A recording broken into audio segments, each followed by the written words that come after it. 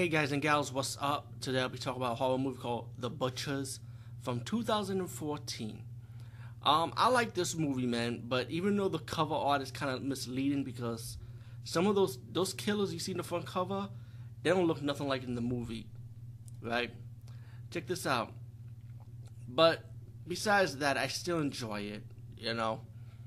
The movie's about this ghost town, right? And suddenly this guy has a collection of popular serial killers, like a museum he's opening up called the Death Factory. Meanwhile, you got this guy from Africa comes in and visit him. It's like he wanted to buy the place, but he have his own agenda. So he kills the owner and decided to use a book of magic where he brings back the dead of all the serial killers back to life. Meanwhile, you got a group of travelers in a bus, like tourists, I would say, and their bus broke down, and they ended up going to the ghost town for help. You know, trying to get some help, pretty much.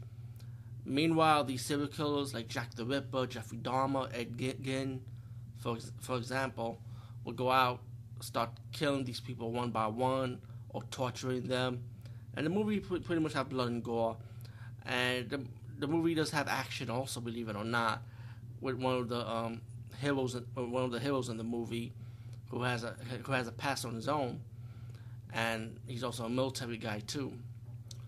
But besides that, all in all, I actually enjoyed it. I actually enjoyed it for what it is, you know.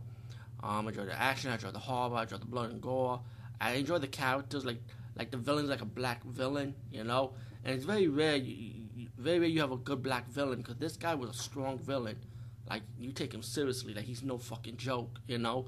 Even he has his own dark history too, you know, just like the hero in this movie, you know. So to me, I feel like this movie was a likable movie, you know. So I should definitely check this one out, The Butchers from 2014, and it's also known as Death Factory too, by the way. Anyway, peace guys, and see you later.